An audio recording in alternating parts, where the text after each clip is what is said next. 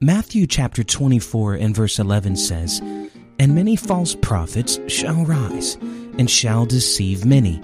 And because iniquity shall abound, the love of many shall wax cold." So if you're saved, are you always saved? Or is it possible to be saved and then be lost? Well, today we're going to answer that question on the Noteworthy Podcast. I am your host, Nathan French. I'm so excited that you're here today. Thank you for clicking that play button. It's going to be a great episode. We're going to answer that question right here in just a few moments. Let's go.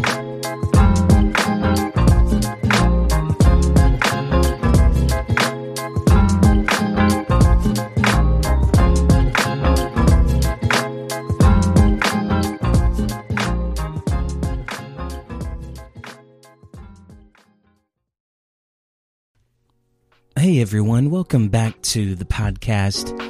I'm glad that you're here. Thanks for stopping by. Today we're going to be answering the question, once you're saved, are you always saved?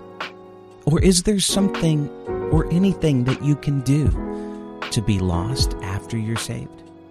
You know, one of the most debated theological issues of today is the issue of assured salvation. The belief that once you are saved, there's nothing you can do to lose your salvation. Now, today on this podcast, I want to look at the biblical view regarding this doctrine. But first, let me explain the view in which this doctrine originated. Perseverance of the saints, as well as the corollary, though distinct doctrine, once known as once saved, always saved, is a Calvinist teaching that asserts that once persons are truly born of God or regenerated, nothing in heaven or earth shall be able to separate them from the love of God. They use Romans 8, verse 39 for this.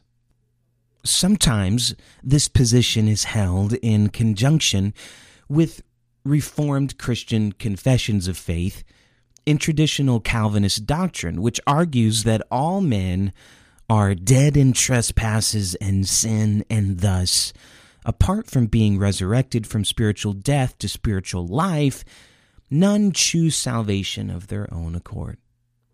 Calvinists maintain that God selected certain individuals before the world began and then draws them to faith in His Son, Jesus Christ. They believe that when Jesus said, "No man can come unto me except the Father which hath sent me draw him," that Jesus was saying that men had to be drawn to Him by God before they would believe. Calvinists have long taught that when the Apostle Paul wrote, "God hath chosen us in Him before the foundation of the world," in Ephesians 1 and 4, that the passage is meant to be understood that God actually chooses believers in Christ before the world was founded. According to Calvinism, God begins a good work in some and then continues it. They attempt to prove this with the text from the book of Philippians, where the Apostle Paul writes, "He which hath begun a good work in you will perform it until the day of Jesus Christ."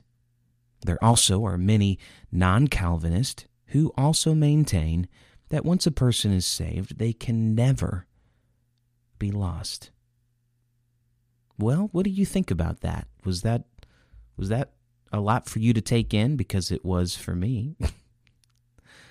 So, I want to start my take on this from a biblical stance, of course. I would hope everything on this podcast is taken from a biblical stance. But the first statement I want you to hear is that living for God is not a one-time event. It's not a one-time event. Now, if you're listening, I'm sure there's a lot of married couples that listen to this podcast. Now, think with me for a minute. If I were to tell you that marriage is a one-day event and that after that day you can part and your marriage will be fine, would you believe me? No, you wouldn't believe me because you understand that marriage is a relationship.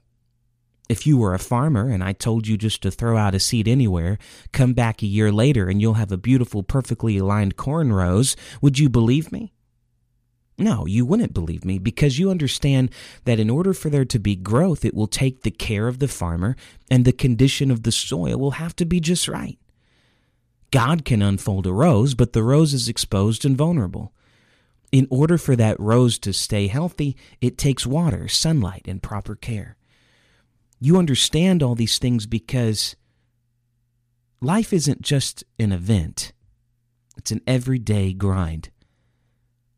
Marriage isn't just an event. It's a lifestyle. Farming is not just an event. It's a lifestyle. Now, it is not my desire to tarry on my opinion regarding the doctrine of once saved, always saved. But I do want to be very clear here that I believe that the Calvinist once saved, always saved doctrine is a very dangerous false doctrine that the enemy uses to bring confusion, hear me, to a sincere and hungry heart. I was baptized in Jesus' name when I was 7 years old, and I received the Holy Ghost when I was 7 years old. I am now 30 years old. I'm going to be 31 next month. I'm getting old, y'all. But I could go out and live in sin, and my soul would be lost. I could, if I chose to, I could go out and completely ruin my life. I could ruin my marriage. I could be a horrible husband. I could be a terrible father to my children. I have a free will. I have a choice to go out and ruin my life. And you want to tell me that because of what happened when I was 7 years old, none of that matters. I can go do what I want, and God's okay with me like that. Well, I don't know about you, but I have a hard time believing that, and I have a hard time seeing that in the Word of God. Everything that I see in the Word of God says that this is a daily thing. I have to get up every day. My flesh has to die daily, and I have to make a decision every morning, every moment, that I'm going to live for Jesus Christ. And Calvinists have taken Scripture and twisted it to fit a carnal, sinful lifestyle that guarantees salvation regardless of what you do. And my friends, hear me, you know my heart on this podcast. I would hope you know my heart by now. But brothers and sisters, living for God is not an event. It's a lifestyle. Salvation is not a one-time event. Salvation is an everyday walk with Jesus Christ. It's a relationship. Of course, we understand that when we're baptized in Jesus' name and we repent and we're filled with the gift of the Holy Ghost, that this is the evidence that we're saved. But that's the beginning of the journey, not the end. Acts 2:38 is not the ending. The book of Acts is the beginning of a relationship with God like you could never imagine. Acts was the beginning of the church, not the end. And today, you're standing in the church of Acts. When you repent, that's not the ending. That's the first step. And when you are baptized in Jesus' name, that's not the ending. That's the next step. When you receive the Holy Ghost, that's not the last step of your salvation. It's the beginning of a new life and relationship with Almighty God. And the Spirit of God is living inside of you, leading you and guiding you to make good decisions every day. Okay, so I've given you my opinion, and I know you didn't tune in to hear my opinion. Okay, and I respect that, and I understand that. So I want to take the doctrine of Calvinism, or the doctrine of, to simplify it, once saved, always saved, right? Which, just to clarify, this means that someone believes that there's nothing they can do to be separated from heaven once they're saved. They're going to go to heaven. And I want to take that and I want to mirror it with the Word of God. And I want to try to see, I want to put them side by side and see what we can come up with here. Calvinism, first of all, okay, we're going to talk about Calvinism, what they say, and then we're going to talk about what the Bible says directly to that statement. Is that okay? Okay, so Calvinism states that there is a limited atonement. Now, they maintain that God selected certain individuals before the world began and then draws them to faith. Calvinists believe in a limited atonement. This simply means that they believe that Christ did not die for all men in general, but gave himself only for the elect. Now, I know that this seems rather intense, and you may be wondering, Nathan, why are you even talking about this? Are there seriously people that believe this? Well, yes, there are. And even if you don't consider yourself to be a Calvinist, and you don't believe in a limited atonement, there are many emergent Christians today that truly believe that there's nothing they can do to be lost, even if they don't consider themselves to be a Calvinist. So I'm using Calvinism because that's where the doctrine originated, that's where it came from. But a lot of people are living this way, even if they haven't labeled themselves this way. Oh my goodness. You're living without a label. Oh my goodness. But you're still living in that mindset. And I want to help you. I want to help you understand a little better of what Scripture has to say about this. Okay, so they believe in a limited atonement. Let's look at what the Bible says. Scripture does not speak of an elite people that are worthy to obtain salvation. The Bible says, "For God so loved the world that he gave his only begotten Son, and that whosoever believeth in him should not perish, whosoever, but have everlasting life. For God sent not his Son into the world to condemn the world, but that the world through him might be saved." The Bible says, "And I, if I be lifted up from the earth, I will draw all men unto me." Just like Adam and Eve had a choice, you have a choice today.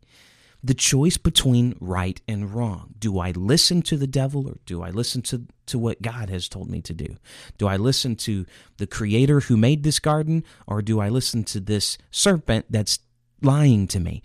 Jesus did not limit his atonement for an elect group, but his blood was shed for anyone that would believe in him and follow the plan of salvation. The blood of Jesus reaches to the highest mountain, and it flows to the lowest valley. Aren't you thankful for that today? I'm so glad it wasn't just for the elite, but I wouldn't be standing here today. I wouldn't be a part of the elite. But Jesus died for me. He cared about me. The second thing that Calvinism states is what you do doesn't matter. You know, it's good to do good things, and it's good to be holy, but it doesn't matter. Now, I know that all of us Pentecostals are kind of squirming here when we hear this, right? Because we believe in a life of holiness. And Calvinist doctrine argues that all men are dead in trespasses and sins, and thus, apart from being resurrected from spiritual death to spiritual life, none choose salvation of their own accord. Now it is biblical that salvation cannot be obtained through works. We know this. However, the view that is taken here leans towards this mentality. What you do or how you live doesn't matter because you're not saved by your works. The do whatever you want mentality is very commonly used by the enemy because Satan hates holiness. And by the way, what you do does matter. Calvinists use a verse in Isaiah to back up their point. It's in Isaiah 64:6. But we are all as an unclean thing, and all our righteousnesses are as filthy rags. And we all do fade as a leaf, and our iniquities like the wind have taken us away. That's a beautiful scripture. I believe that scripture. But I want to speak to it in the context that the Bible meant it. This verse is not used to do away with the importance of righteousness, nor the importance of holiness. Isaiah was not stating that it doesn't matter what you do whatever you want, it doesn't matter. Isaiah was stating that good works cannot save anyone.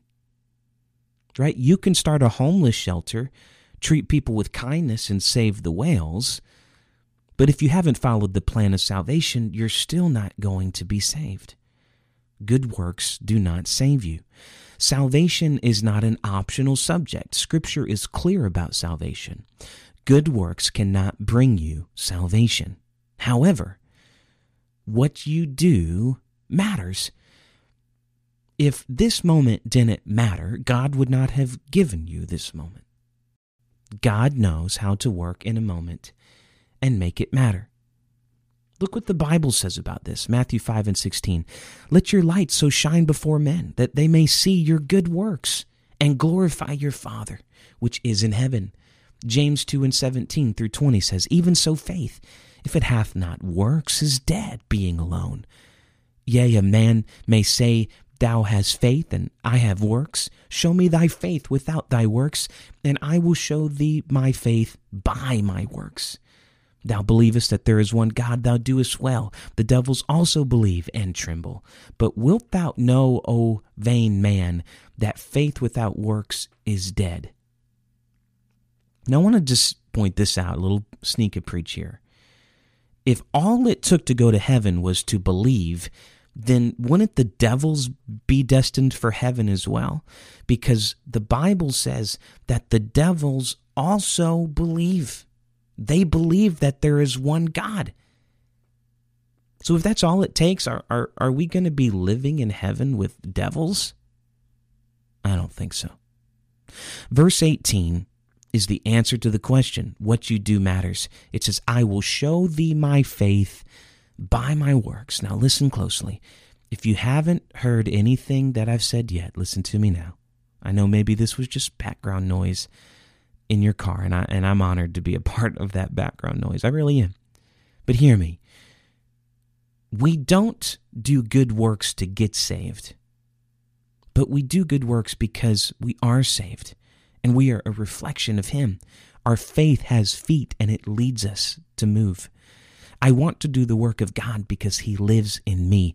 And when you get the Holy Ghost, you stop worrying about what you have to do and you start doing things because you want to do them. And this idea that it doesn't matter what you do, I'm sorry, friends, I don't know how to say it nicer. It is a lazy approach to Christianity, and it is a substitute. It is not the real thing. My third and final comparison when it comes to Calvinism versus the Bible is that Calvinism states that once a person is saved, and this is really the answer to the question you've been listening for, it is that once a person is saved, they can never be lost. John Calvin took this from the book of Romans, Romans chapter 8 and verse 39. Nor height nor depth nor any other creature shall be able to separate us from the love of God, which is in Christ Jesus our Lord. It's an amazing scripture. It's one of my favorite scriptures. And this concept that God's love and grace guarantees salvation is very common in our culture. I had to tell somebody, or I had somebody tell me recently, forgive me, that they said, I believe that God loves me too much to let me go to hell. And I told her, let's take a look at what Scripture has to say about that. Because if somebody goes to hell, does that mean that God did not love them? Isn't that a dangerous road to go down with the love of God? I mean, God is God, I am not. Who am I to say that? And God loves everyone regardless of their sin. But God hates sin. As children of God, we should hate sin also. We need to be able to hate sin while loving the sinner. There is nothing that you can do that would change the love of God. I do believe that. There is nothing you can do to make God retract his love. But the Bible teaches us over and over again that without holiness no man shall see the Lord. The Bible shows us all throughout its teachings that love leads us into a relationship with Jesus Christ. And there's nowhere in the holy text that says that because God loves us, that there's nothing we can do to displease him, or there's nothing that we can do to be lost. That's not in the Bible. That is not a biblical teaching. So I have 3, and I'm going to call them rhetorical questions for Calvinist, or the doctrine of once saved, always saved. And by rhetorical, of course, I mean these questions answer themselves. You will see the answer right when the question is asked. Number 1, if once saved, always saved is true, wouldn't that make the prophet Jeremiah a liar? And why would the term backsliding be in the Bible? In Jeremiah 3 and 22, it says, "Return, ye backsliding children, and I will heal your backslidings. Behold, we come unto thee, for thou art the Lord our God. Truly in vain is salvation hoped for from the hills, and from the multitude of mountains. Truly in the Lord our God is the salvation of Israel." The very term to backslide is a biblical term. Once you are standing in the right place, and the next moment you're not. You have slid back. You have backslid out of the will of God. That means that at one point you were where you were supposed to be, and then you were not. Jeremiah believed that you could backslide. The second rhetorical question that I would ask is, why would Paul compare living for God to running a race? Hebrews 12:1. "Wherefore, seeing we also are compassed about with so great a cloud of witnesses, let us lay aside every weight and the sin which does so easily beset us, and let us run with patience the race that is set before us." The point of Paul's comparison was to illustrate that living for God has a starting point and it has a finishing line. The race is set before us. Wouldn't the once saved, always saved doctrine contradict what Paul was trying to tell us? Why would there be a finishing line if you're saved at the starting point? The third question I would ask is, why would Jesus say that only those who endured would be saved? Matthew 24:11 says, "And many false prophets shall rise, and shall deceive many. And because iniquity shall abound, and the love of many shall wax cold, but he that shall endure unto the end, the same shall be saved." Why would we have to have endurance if salvation was guaranteed at the starting line? I think we know the answer to all 3 of those questions. The reason the once saved, always saved doctrine is so common and popular in our world is because people don't like the vulnerability that comes with being manna dependent. That means being dependent on God every day. To believe once saved, always saved is to take away the necessary manna dependency in your life. And we've got to learn to let go of that, which makes us rely on our own abilities. And any doctrine that makes you less dependent on your walk with God and more confident in your flesh is a false doctrine. Hebrews 3:14 says, "For we are made partakers of Christ, if we hold the beginning of our confidence steadfast unto the end." In Paul's writing to the Corinthians, he made his famous statement in 1 Corinthians 15:31, I protest by your rejoicing, which I have in Christ Jesus our Lord. I die daily. Living for God is a daily lifestyle, my friends. It's a daily prayer life. It's daily devotion in His Word. It's daily consecration to holiness and righteousness. Salvation is not simply an event. Salvation is a relationship. And when you limit salvation to a day or a feeling or a moment, you have missed out on the joy of entering into a lifelong relationship.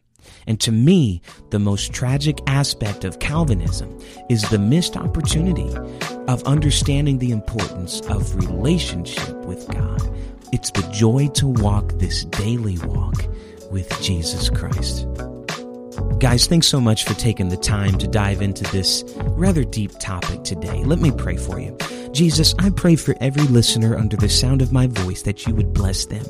God, I pray that you would remind them that they need you today, that we need you, that we can't go a day without you. Jesus, we thank you for saving us. Would you help us, Lord, to live holy today?